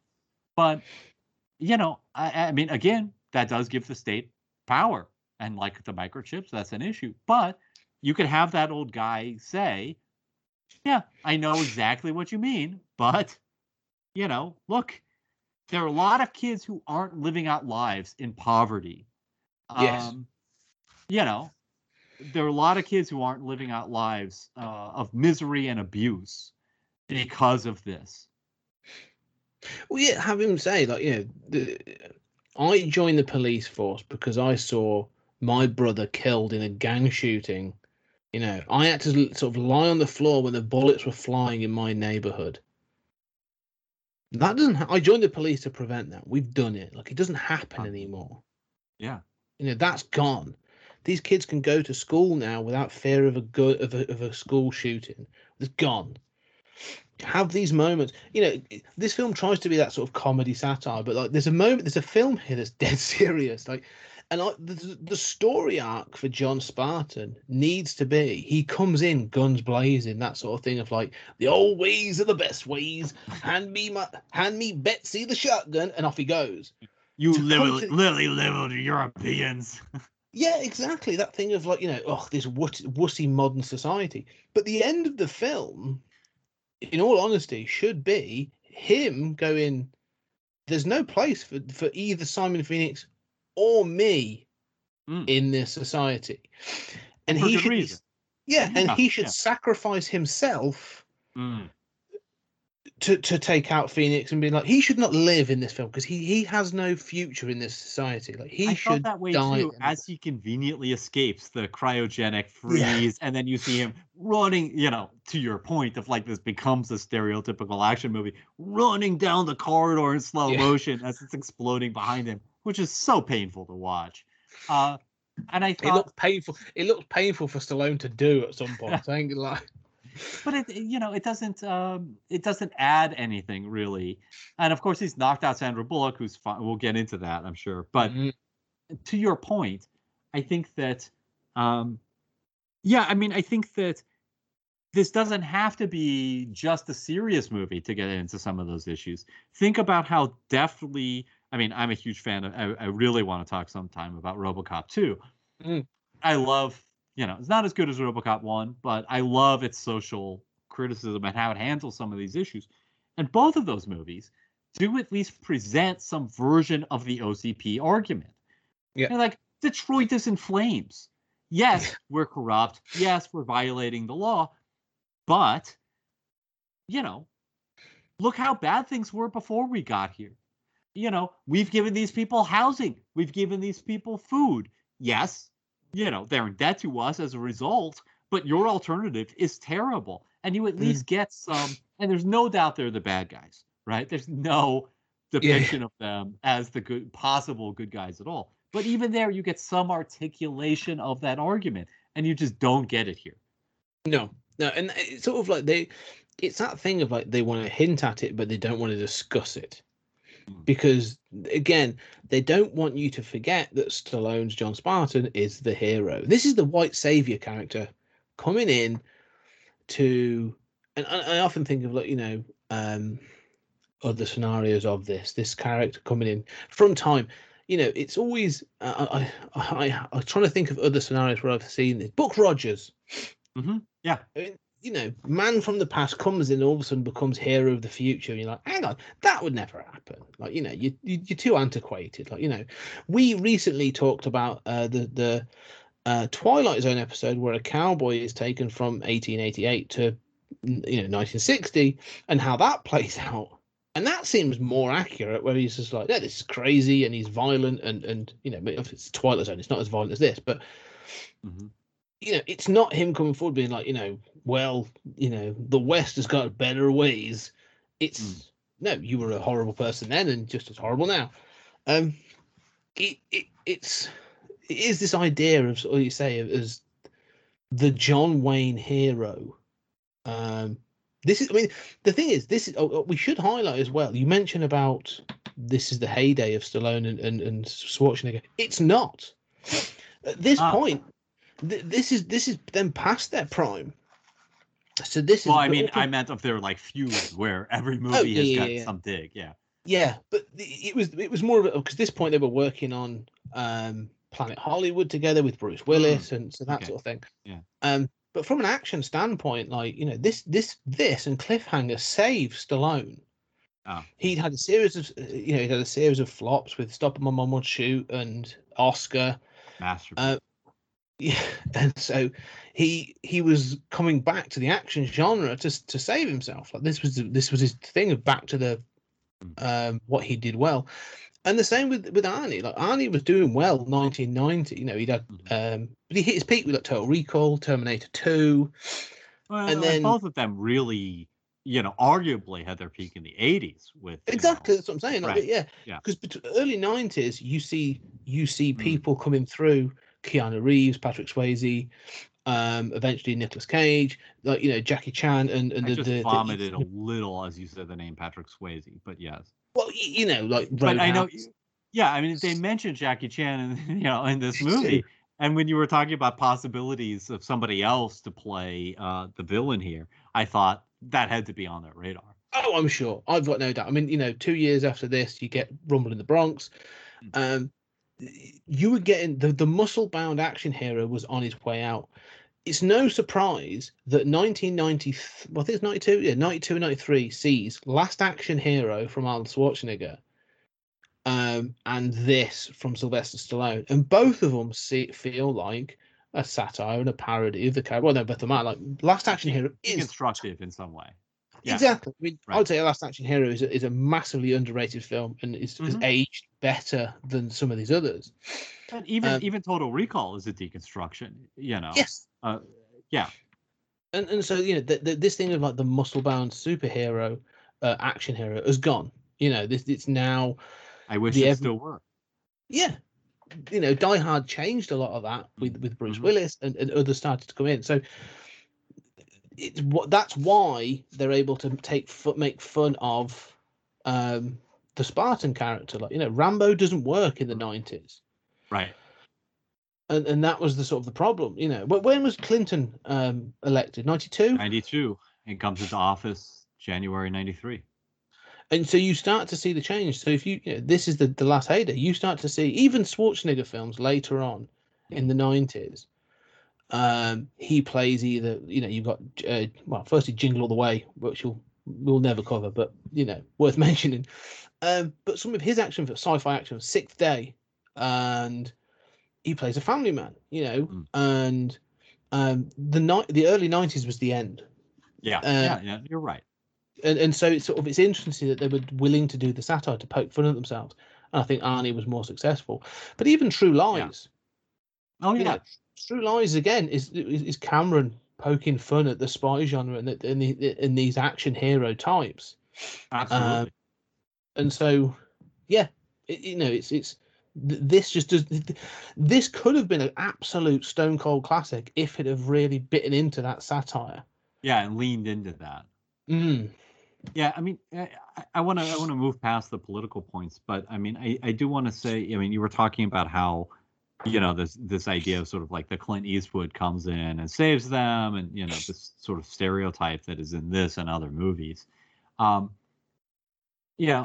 Think about how destructive this is as a narrative.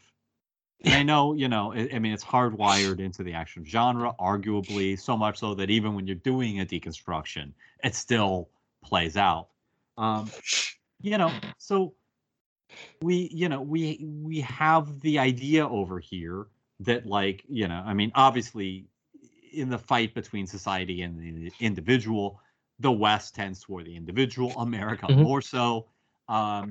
It's clear, especially if it wasn't before during COVID, how wrong this needle is, right? Yes. If your individual rights result in hundreds of thousands of needless deaths, you have massively miscalibrated where this needle needs to be. But then we have the myth of, like, we need police to be more aggressive. And, we just, Donald Trump saying, if you're putting the suspect in the car, just hit their head on the car, hit their head on the car. That's good. As if, like, what is that going to achieve? Is that, like, no mass murderer is watching that going, oh shit, man, I don't want to deal with that. I better cut the shit out. And then the same idea of, like, that we still talk about, people said this about Vietnam, people talk about this about Iraq, Afghanistan, like, well, we fought those wars with two hands cuffed behind our backs because of those, lily-livered liberal politicians, and what we needed to do was basically unleash the troops and let them commit a little more war crimes, as if the enemy ever said, golly gee, now that I've witnessed those war crimes, I can't possibly oppose the devilish United States. We did commit war crimes in all of those fields, and resistance movements are fueled by them. They don't back down from them. But in the same way, socially, you were talking about, these advancements, and I think, we have this idea of, like, this is a line to cross. We're already being tracked by our cell phones. We're on Facebook. Our likes and dislikes. We have psychometric profiles of all of us sitting on computers, in massive server centers. Yeah, but knowing who's vaccinated and who isn't, that's too far. Or having socialized medicine, that's when individual freedom dies. Or if you can't buy a soda for $1 or less, America dies. I don't understand any of this. But again, it's these narratives that were sold, these myths, these national myths. I can, for my country, are both our salvation, because we like to think that we are invulnerable to fascist and totalitarian takeover. And often that has been what saves us, that it is frankly unthinkable that certain things would happen. And in fact, the only thing keeping it from happening are a few people who say it's unthinkable, I'm not going to go along with that. But also our national disgrace, because we think that cowboy is going to be the national savior, as opposed to having an NHS or just deciding a war's lost.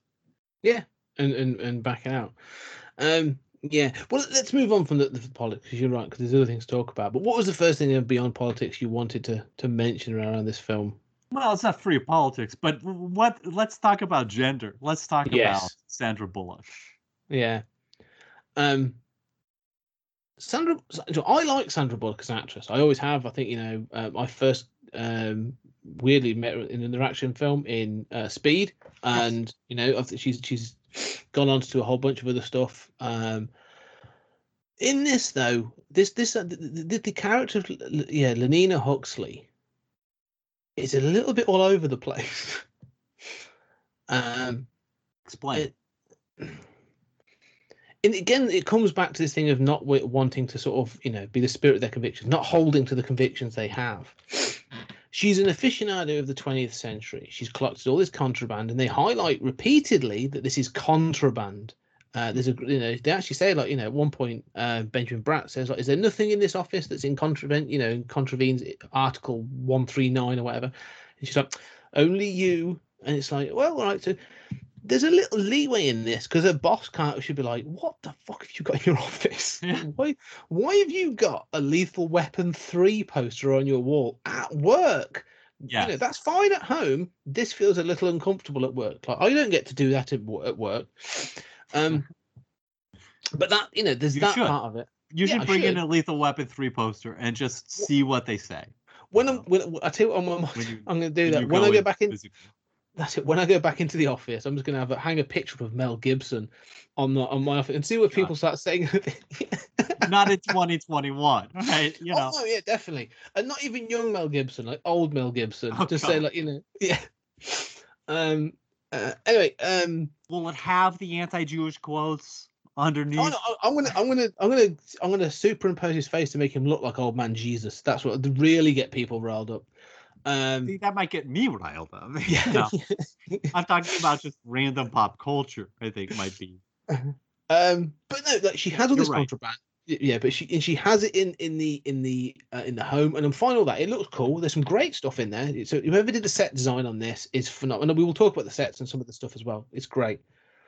She knows all this stuff. Like, she's watched, but you're not allowed. I don't know if you're allowed to watch action movies or violent film, because violence has been banned and sort of stuff. So I don't know if she's actually got access to. I'm sure she has. Like, it's a secret, like, much like in the day of the banned horror films of the 80s and stuff, that sort of thing. People had them under the counter. I'm pretty sure she's got some. She's obviously seen Lethal Weapon or whatever. The moment the Taliban left any town in Afghanistan, the first thing to open was the porno video shop. Yeah. All of those tapes didn't appear magically overnight. They weren't imported. So if that's the case, under the Taliban, pretty sure, Los Angeles has. She's got a couple of those films kicking around. She's got a Chuck Norris film or two. But she's supposed to have all this knowledge. You're later seeing that she has some level of sort of fighting prowess from having seen Jackie Chan films. And she looks, I know it's silly, I know it's daft, but she handles herself like she's a cop. She's still a police officer, so she must have some form of self-defense training, even to handle the slightest of things. Yet she is used as both a female protagonist with agency and the damsel in distress. Yes. In the same sections, and it becomes so sort of like, she's never really supposed. Well, she becomes a love interest, and she's a damsel in distress, and she's this. It's like, pick a bloody lane. Just give this character an arc, give her a lane, let her have it. It just feels messy for her character. She's great. She's got great energy, and I enjoy her in this, but she's inconsistent. Well, that's even I thought that was where you're going, and I agree with you. I think that's even true of her nostalgic interest. That two repeated gags that work for me are her getting expressions wrong. Yeah.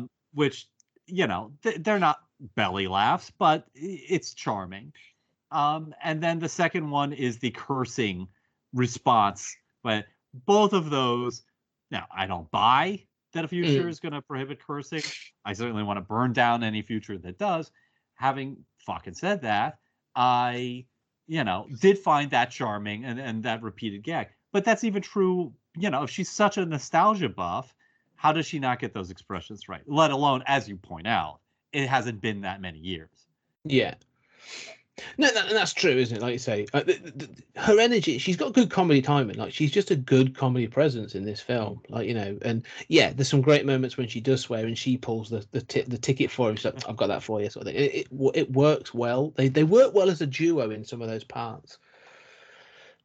But again, like, she doesn't seem to learn anything in this film. Like, her arc is, I was right all along. Yeah, my interest in the 80s, right? Like my nostalgic interest. She's still horrified by aspects of, by sex and all of this. But yeah, that nostalgic interest paid off, sort of. But yeah, you're right. There's no real arc. She's sort of like resisting the police from the inside a little, but then not willing to go as far as he is and still horrified by it. And I find that middle position, if they had, much like the cop who Sly remembers, if they had elucidated that kind of middle position more, instead of just using her for comic relief, making her one way or the other, she could have been a more interesting character and actually fleshed out that future more. Well, I'd want it to be a conflict. Like at one point towards the end of the film, she shoots someone. And there's a great moment. It's quite an interesting moment. She's like, I've taken someone's life. And she struggles with it for all of 3 minutes. And then Stallone's like 30 seconds. Yeah. And it's that should be a much bigger moment. And if anything, like, again, if you want to take her out at the end of this film, and I agree, because it needs to be the sort of the nemesis fighting, that's fine. I'm happy with that. That's the trope. That's the way it should be set up. It's the way the narrative works. Have it be that she is all for John Spartan, and also her nostalgia knowledge should play a part and help the plot. It bloody doesn't, and it irritates me that like her knowledge of something should save someone or progress the plot. Like she should help to diffuse something by knowing something from the past, and it never comes up. Yeah, and sort of shooting that guy is more there to give her something to do, right? Yeah. She doesn't really have much of a role in the plot. That's just there to like, you've seen him kick ass. We're feminist enough to know she's not useless. Well, yeah, I would want her plot to be, again, like she's all guns blazing. She's all for this action hero type. And when it comes into, I want it to be by the end of this film, I think take her to the same point where she's nostalgic and she sort of admires John Spartan. She looks up to him. And then as the film progresses and she sees him more and more involved in this dirty, gritty fighting and the violence and the killing and what Simon Phoenix really is, I want her to be like, no, this is terrifying. Yeah. Like, you know what I mean? Like, no, this is like, this is why we were where we were. Like, this isn't this. And I would like to have a moment where she's like, oh, this isn't like the movies I saw. Like, this isn't really the nostalgia. Rather brilliant. Because what you're arguing is that she could be more than just that sort of like middle ground figure that we're missing, but that she could really be his advocate, the point of the satire, right? Yeah. Because essentially she is the audience identification figure. She's the one who remembers the early days. We're supposed to sympathize with her. She's suffering under the police. And if your point in this film is to be a satire, having her then go from the audience position of like, I came here to see Sly Stallone kick some ass, to have her migrate from that point to what you're describing and understand, I'm still attracted to you. There are good things about this, but this is a horror show from start to finish. Yeah. And she could give voice to a lot of those satirical intents, and maybe the audience would listen because she had been that audience identification figure, and you took them on that ride. She needs to take the audience through. Her arc should be at the end of this film. Shouldn't be. There are two moments I would say.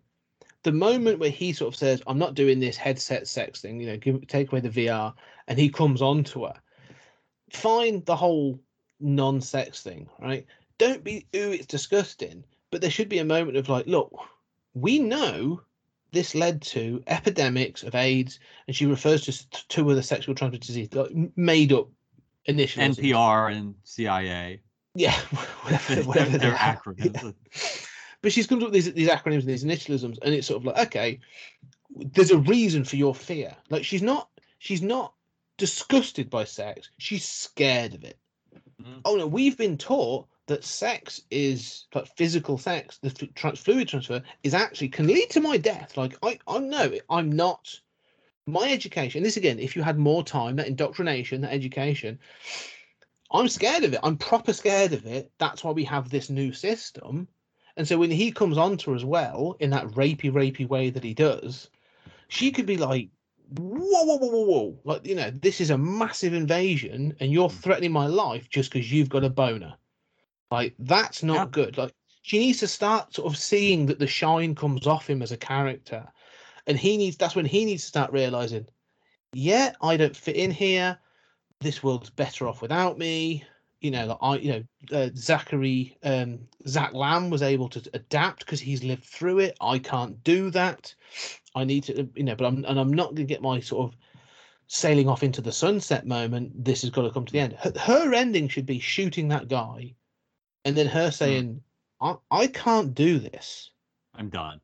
I'm done. I've got to walk away."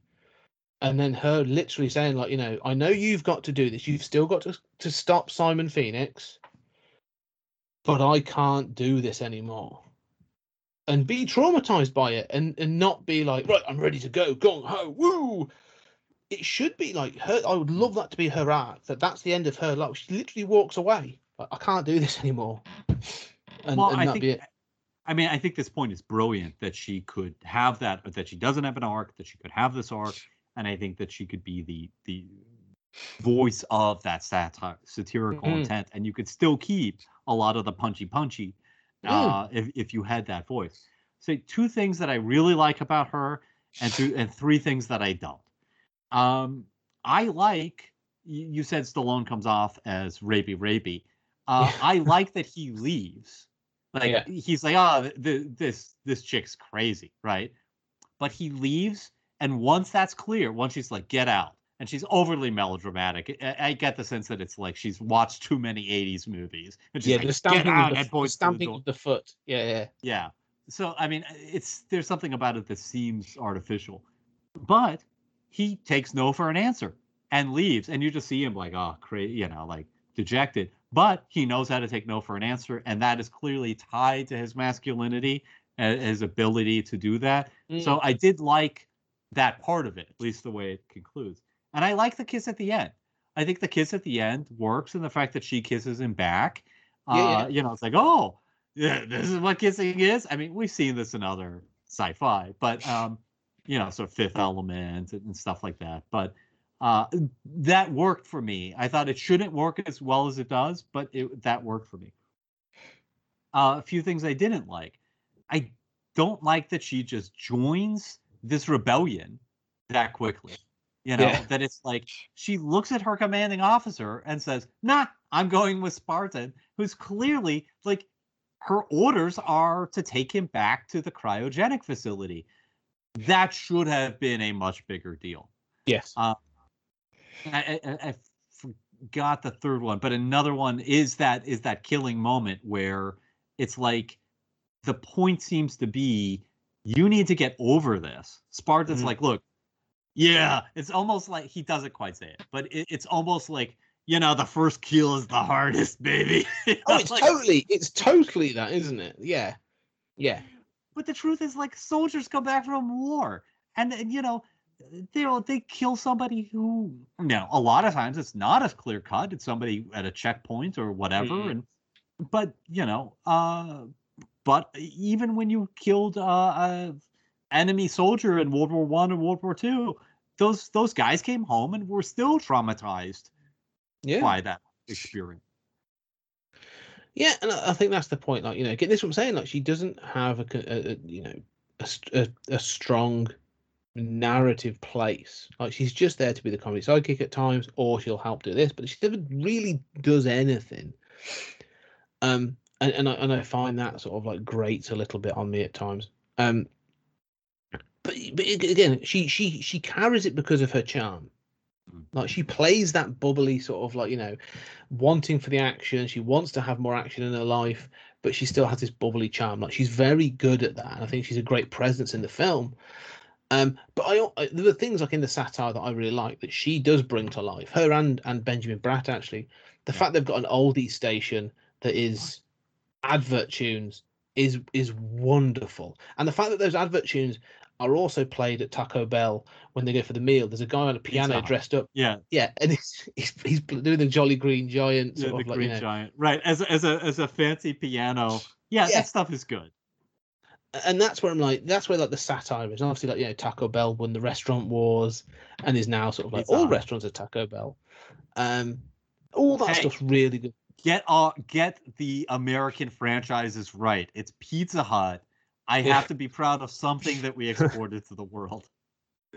Well, it's interesting, like you say, that I love the fact that, like, there's little bits of that satire there that really work. Like you say, the Taco Bell, when like Stallone's like, oh yeah, I could really go for a taco right now, and they're like, it's not quite that. Pizza. It's pizza. Yeah. It's like, oh yeah, pizza. I could really go for pizza.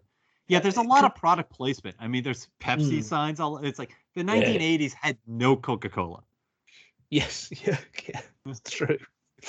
So these little bits of satire in it are really good, and they pay off. Like they keep layering them in. I like the idea of sort of like even the 3 seashells it's never been explained to this day. I googled it. Like there's theories about how it works. Yeah, but it was just a joke. Where they're like, yeah, what would be the weirdest thing? Oh, he's not going to use the 3 cells. He's going to go shit in a bucket and use some sort of those violation tickets as toilet paper. Like it's some of the stuff like that. I do think this 3 seashells things works, and you don't see it until the end. Close to the end. I do think that works. Although I found myself wondering, like when he comes out and talks about it in a full policeman's uniform, like it's like, okay, I've been revived. You know what? I've got to go to the bathroom. Somehow he changes it to a uniform, and I found myself thinking, like, wait, you mean that entire scene where you're talking about what you're gonna do and how to use a John?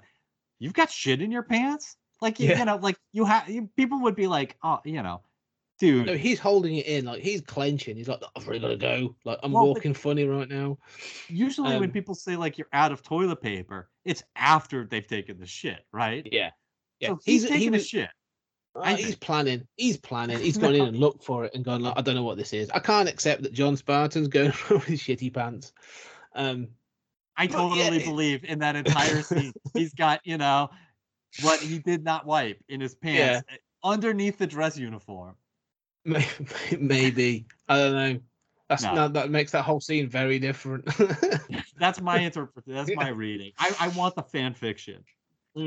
Yeah, I want the. Yeah, there's a guy stood out outside that toilet looking horrified. And this John Spartan shit. Careful reinterpretation of Demolition Man.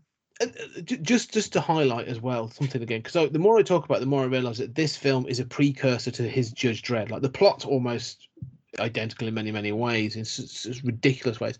They also both contain Rob Schneider. Can't stand him. Can't stand him in either film or any film for that matter. Yes. But yeah, no. So we talk about the gender. So there's obviously the gender politics in this film. Like again, Stallone. Although we've said about what her arc should be, his approach is firstly he tries to come on to her. Yeah, he walks away. The two of the things that to me that stick out as being sort of like weird gender things are the fact he knocks her out at the end for her safety. Yes. And I understand why, from a narrative point of view, it's got to be mano a mano, kind of thing. But also the fact that when he's revived, he can knit and sew and do this other stuff. And he's been made a seamstress. And there's a real sort of note of, you said about the feminization and this idea. And it's a real sort of thing of like, I can knit, I know what this is and all that is. Like, I'm a seamstress. Which is not the proper word, right? You have the skill to sew. It's like, I learned how to act. You mean I'm an actress? No, that's not how these words work. Yeah. Yeah. But yeah, I think they're trying to hammer home a point. Again, it's that thing of the dialogue in this is a bit clunky at times. But again, it's that feminization, isn't it? Of things of like, well, women knit. And it's supposed to be the complete, antithesis of what Simon Phoenix has had with his, they list out like, all this list of amazing things that he's been given, and Stallone's been given knitting and sewing. But there's still a part of me that's like, and it doesn't counter all the skills that you had before. Yes, exactly. It's hey, free skills. How does this make you less? Yeah, it's a bizarre point. Like he literally knits her a jumper overnight as an apology, which I think is another nice point. Like he actually apologizes for doing what he did, when he tries to come on to her, and he knits her a nice jumper, and it's like, what? To be fair, mate, that's not a bad skill. Yeah, exactly. This doesn't have to be. I mean, this doesn't have to be your life, but No. it's not a negative. It Yeah. is tied to another weird thing. Yeah, that sort of like knocking her out, and was the third thing about her that Sandra Bullock that it doesn't make sense to me. Specifically, why she says like at the end, "Oh, I totally understood why you did it." It's like, you're a cop. Yeah, it's a complete disrespect. But she should be pissed. Of like, we're partners. I was your backup. Like, we should have taken him out together. None of this macho bullshit that you've tried to get past, and now you're telling me it's still a thing. Like, she's a bit too sort of forgiving on that front of like, oh, okay, I'll let you go. I'm going to kiss you for everything else you've done. Yeah. But yeah, Yeah, I mean, you're right about her character, and yeah, I mean, I don't know. I think you're right that she isn't really a clear presentation, and if this movie does not know how it really sees women outside of being a seamstress is feminized and all of this nonsense, it also has a race issue, and it's not just the villain. As far as I know, the only other non-white person, there are a few people like in the backgrounds, but is the cop that Benjamin Bratt. Yeah. Well, Benjamin Bratt, right? But also there's the old cop who was the Zachary. helicopter pilot, right? Yeah. Was one of these reforms to make Los Angeles way white? Now there are underground, like there's this thing about speaking Spanish, the person serving rat burgers, and he replies with like prego, and I mean there's this horribly sort of like racist kind of linguistic racism going on there that's really uncomfortable. Well, yeah, and I wanted to ask about this because obviously California, is replete with Hispanics. Like it was part of Mexico, like Southern California. It's called Los Angeles and San Andreas. Yes. And so I was curious about that because again we talk about the race off for the first time ever in this film, I did notice that where I was like, when they go underground, everybody's really diverse. There's lots of black and Hispanic and all these different kinds of actors, men and women and children, and then you're like, again, this is where the satire should be really biting. This is where, if it was RoboCop, there would be this real sort of call out of how they're not. If anything, I would make the underbelly world less sort of like a shithole, less Mad Max, and more a case of like, we found this place, and you know what, we can survive here. It's hard, but we celebrate living and all this other stuff, and have this thing be a representation of all these cultures. And have this thing of sort of like show that we have to. I don't know. There's a way of doing it, but it doesn't. It just sort of goes, yeah, we've chosen these people that we think should be lower class, and it looks really uncomfortable. It is really uncomfortable. But then even like if that is satire, that would be satire of this liberal utopian society, and the satire of the film, at least as I understand it, should be that this caveman destroys everything. Now, that doesn't mean that you can't have more complicated depictions in which, that utopia is, not without its flaws.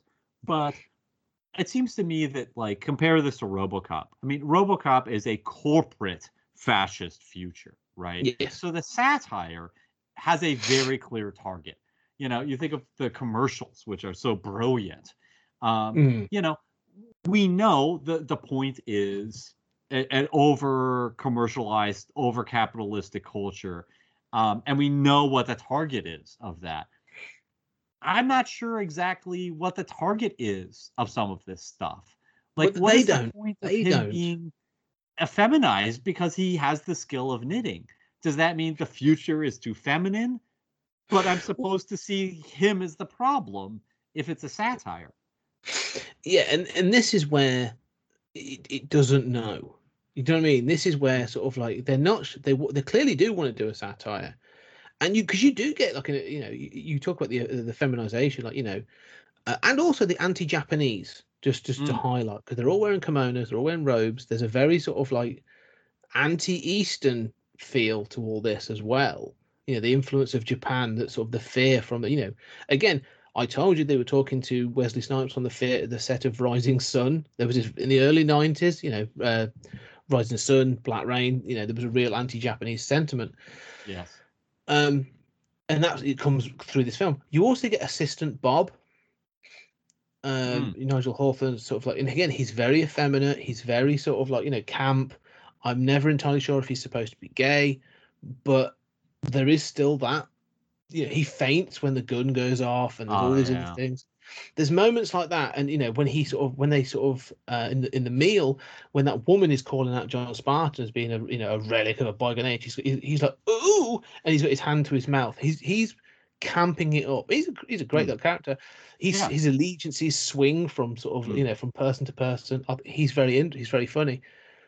But again, it's that thing of going like, if you wanted to if you wanted to be a conservative Republican film, which is you are either going to satirize what a future liberal state would be, in which case John Spartan is the hero of your film, right? And then you can't. Therefore, he is going to be right to blow it all up, or you're leaning into the fact that this is a better future, but it's verging on becoming this totalitarian state, and therefore he is the problem, and that sort of thing. But again, it doesn't know. Yeah, I actually thought about wearing a kimono for this because we do the video as well as audio on YouTube. So I do own a kimono, but people would accuse me of cultural appropriation. Yeah. No, I mean, I think you're right, and I think that there is this sort of South Park thing I associate it with, sort of equivocation in your satire, where it's like, yeah, the conservatives don't care that our rivers catch on fire, as they literally did in the 70s. But then again, the environmentalists are a little smug and self-righteous. Yeah. It's like, no. I mean, so you're right that, I mean, I don't know that it's impossible to do a satire that satirizes both sides to some degree, but yes, this movie, it doesn't seem clear that it knows what it's doing with that satire. And I feel as if the end result, especially because of the narrative and because of the way it's framed, that we're supposed to like that protagonist, it's certainly supposed to be a happy ending. It doesn't feel as complicated to say the ending of Total Recall, or even of the first two RoboCop films. It ends up being a kind of like arch conservative manifesto almost. If I was to reboot this, and we've already talked about this, and I've just had this thought, what is this going to satirize? As if you were to reboot this in 2021 or 2022, by the time you've got it filmed, extremes. This is a satirization of extremes, and Cocteau represents that extreme left, of control. And the story should be that thing of, he started in the middle, or he started with a dream, he started with this idea, and totalitarianism has sort of come out of this thing because he realizes, like many of us do, that most people are fucking idiots and need to be told what's good for them. And he has taken that opportunity. But it's sort of like liberal totalitarianism is that extreme, but it's also satirizing the extreme conservative view, which should be represented by John Spartan. Mm-hmm. This thing of like, you almost burnt the world with your rampant violence and gun love, and now we're going to kill the village to save it. Exactly, yeah. Like the Peacemaker, even like Peacemaker in the most recent sort of Suicide Squad film is exactly that. Like, I will kill every man, woman, and child to achieve peace. That should be the sentiment. Like, John Spartan should almost be that. This sort of like rampant patriot, that's driven, that has all the guns and all this other stuff. Like, he should be that character that's going to do that. And that's why he's the Demolition Man. Yeah, he will destroy the things to save the thing. But he should get him seeing this possible future, where sort of Phoenix is going like, oh, these people have become weak, and I can run rampant for fun in an almost jokerish way in this world. Spartan's journey should be by the end of it of, yeah, Cocteau is wrong and needs to be stopped, but I shouldn't exist here either. And I want to see that. If you want to give him that heroic end, at least give him that arc, that journey to see a better future that he thought he was trying to reach, but he can't live in. And it makes me think of this idea of like I can't remember what the philosopher was. I read it a while ago, but the warrior can't live in the village. The people that protect the village can't live in the village. They are different. They are separate. This idea of sort of like, you can't live in the thing you're trying to protect because you are carrying that violence and that thing. You act as a barrier, not as a participant, and that sort of thing. Like, there was a way of doing this about extremes, but this wants to cover everything. It's sloppy in that way. Well, I mean, while I do believe that there is such a thing as sort of liberal totalitarianism and problems on the left. Having said that, I don't think that that's the way this movie should go. And I think that the ending for me, which is very tacked on, of sort of Schwarzenegger saying, like, where do we go from here? You've destroyed our society. Yeah. Which he hasn't really done. It's just he's taken, the leader of that society has fallen down, and it's like, golly gee, what do we do without our leader? And then Schwarzenegger's like, well, you give a little and you give a little, and we meet in the middle. Dead wrong. First of all, he wouldn't say that because he's on one extreme. He literally represents one of the two polarities. But I also think, no, that's dead wrong. It's sort of like the ending of Metropolis, with the mediation of the heart and the mind, except that makes sense, right? You've got to have logic and compassion. This is just, both sides have a point, and I don't know which to believe in. No, actually, this is a case where the moderate is the idiot. And on all of these issues, there are right answers. So, I mean, look, I'm the first person to hate, most speech codes, certainly codes against cursing, things like this. I'm not against, I've shot guns. I'm not scared of guns, but I think there's a place for them on gun ranges and, in safe elements that don't have to be taken into our cities and into, urban areas. Now, but I think that on issue after issue, the shock is that this society has gone so far. But it doesn't mean that that we're not going to get there eventually, or that that's a wrong place to go. And if you took somebody from 100 years ago and you brought them forward to today, they would say, you've got these amazing cars, right? Cars are new. You've got these amazing planes. You've got space flight. You've been on the moon. All of this is amazing. I want to drive one of those cars. You say, yeah, but you don't have a license. Wait a minute. I have to have a license to use one of these things? What, this is totalitarian. This is too far. And we say, no, it's not. We have the internet. We can check out all of this. I'm going to ask Alexa for information, and it's going to give it to me. Mind-bending and amazing and scary. It's so amazing. It seems like magic. Yeah, but they track your information, and they know everything you've said. And that person's going to say, that's a terrible intrusion on the individual. And we're going to say, no, it's not. We've decided to make this compromise. You can opt out of the system and live without electronics if you want. But this is part of the price we pay for that. And on the whole, we have decided to pay that price. So to me, the satire has to be more one-directional. It has to be the satire of that Cro-Magnon. Not that the liberal side has to be depicted as perfect. But that, all of us are prisoners of our time. And I frankly look forward to the day and it has come to one degree or another. There are issues where I think, oh my God, if the left keeps doing this, I'm done. I'm out. But, all of us, if we live long enough and if society progress long enough, get to a point where we say, no matter how liberal or innovative we are, I think maybe we've gone too far. But that's for the next generation to figure out. And this movie could play that, but I would push against the sort of South Park extremes are the problem. Okay, I can see that. I can see that working. I definitely think that we'll wrap up in a second, but I definitely think, like I say, I enjoyed this. Let me just be clear as final thoughts, really. I really enjoyed this film. Like, it's a great action film. It's fun. I think the cast, for the most part, are great. I think Wesley Snipes is really good. He's clearly having a lot of fun. Apparently, he was improvising quite a lot on set. Stallone's being Stallone. It's a good, solid action film. I love some of the set design. I think the car design's good. I think there's stuff in this that really works. However, there's also a film here that I'm sort of thinking. Like I say, we've mentioned RoboCop and RoboCop 2.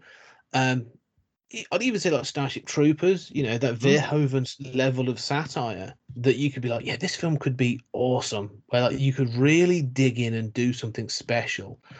And I'd love to see, if anything, I would, Nighthawks, another Stallone vehicles, are getting a reboot, which is fine. That sounds like a good idea.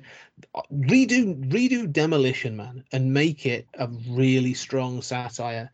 You could do it now. I think it's even more biting now than it would have been in '93. So yeah, I enjoy this film, but I think there's a much better film to be had in here. And again, bring back, like, there's action stars that you could bring back. Sod it, Stallone could probably do it again, and I'm sure he would. Yeah. But these are the people that would do it, and I'm sure be very good at it. DH Stallone for the beginning and just say the cryogenics, there's this other thing that isn't resolved in the movie of sort of like having nightmares in the cryogenics and what exactly is going on there. But you just say, the cryogenics doesn't completely stop you, and so you can justify like the old Arnie and Terminator kind of thing. Yeah. I agree with you. There's ways and means. But any final thoughts from Julian regarding Demolition Man? I think interesting that this is an interesting movie. It's not a bad movie. There is a version of this movie that is really good and a lot better than it is. And especially that sort of middle hour or middle sort of hour and 20 minutes is actually really enjoyable. Yeah, I agree. I think, the one thing we didn't mention, actually, which I wanted to quickly mention, is the museum scene. The whole thing in the museum is really interesting. So, yeah, I do recommend this. Go check it out. If you haven't watched it, go check it out. It's a good, solid action film. Anyway, ladies and gentlemen, thank you very much for joining us in 2032. Let's see what the next sort of 12 years have got to offer for us. And don't forget, like us on Twitter at Pod Time Space. Yeah. And go to the Patreon. We really depend on that and support that. We're on that talking about Twilight Zone. And next up is Strange Days. Yes, I'm looking forward to this one. Another mid-90s, sort of less actiony, but got some good ideas. Some sort of it's like cyberpunk kind of ideas. Another one that had weirdly made in 1995, depicts the year 2000 because it has the turn of the millennium, and advances technology massively. It's got some really weird ideas, but it's actually it's a film I'm really looking forward to talking about. But yes, and as I say, Julian's right. Find us and talk to us about on Pod Time Space. Seriously, if you're a Stallone fan, and there are some out there, there's a couple of people I know that I'm sure will have something to say about what we've said. Come and check us out. Come and speak to us. Check out the Patreon. It's www.patreon.com/20CG Media, MEDIA. There's all kinds of stuff on there. Loads of podcasts. There must be hours and hours of podcast material on there now. Just join one of those tiers and check it out. You won't regret it. And there'll be a link below as well. So, but yes, Strange Days. And then we're getting on to, we will get away from, this was all my choice. I think Strange Days was a choice between us. But we've got after that, Event Horizon, Gattaca, Open Your Eyes, Vanilla Sky, and The Fountain. We've got some massively good films coming up. So, hopefully you're enjoying the back catalogue. and you'll enjoy what's coming up next. But other than that, Julian, as always, it's been an absolute pleasure talking Demolition Man. Great fun. I always learn talking with you. I love doing this podcast. I hope listeners love it, half as much as I do. It's great fun. It's always good fun. And ladies and gentlemen, I hope you are enjoying it, and you will join us in the future for some strange days.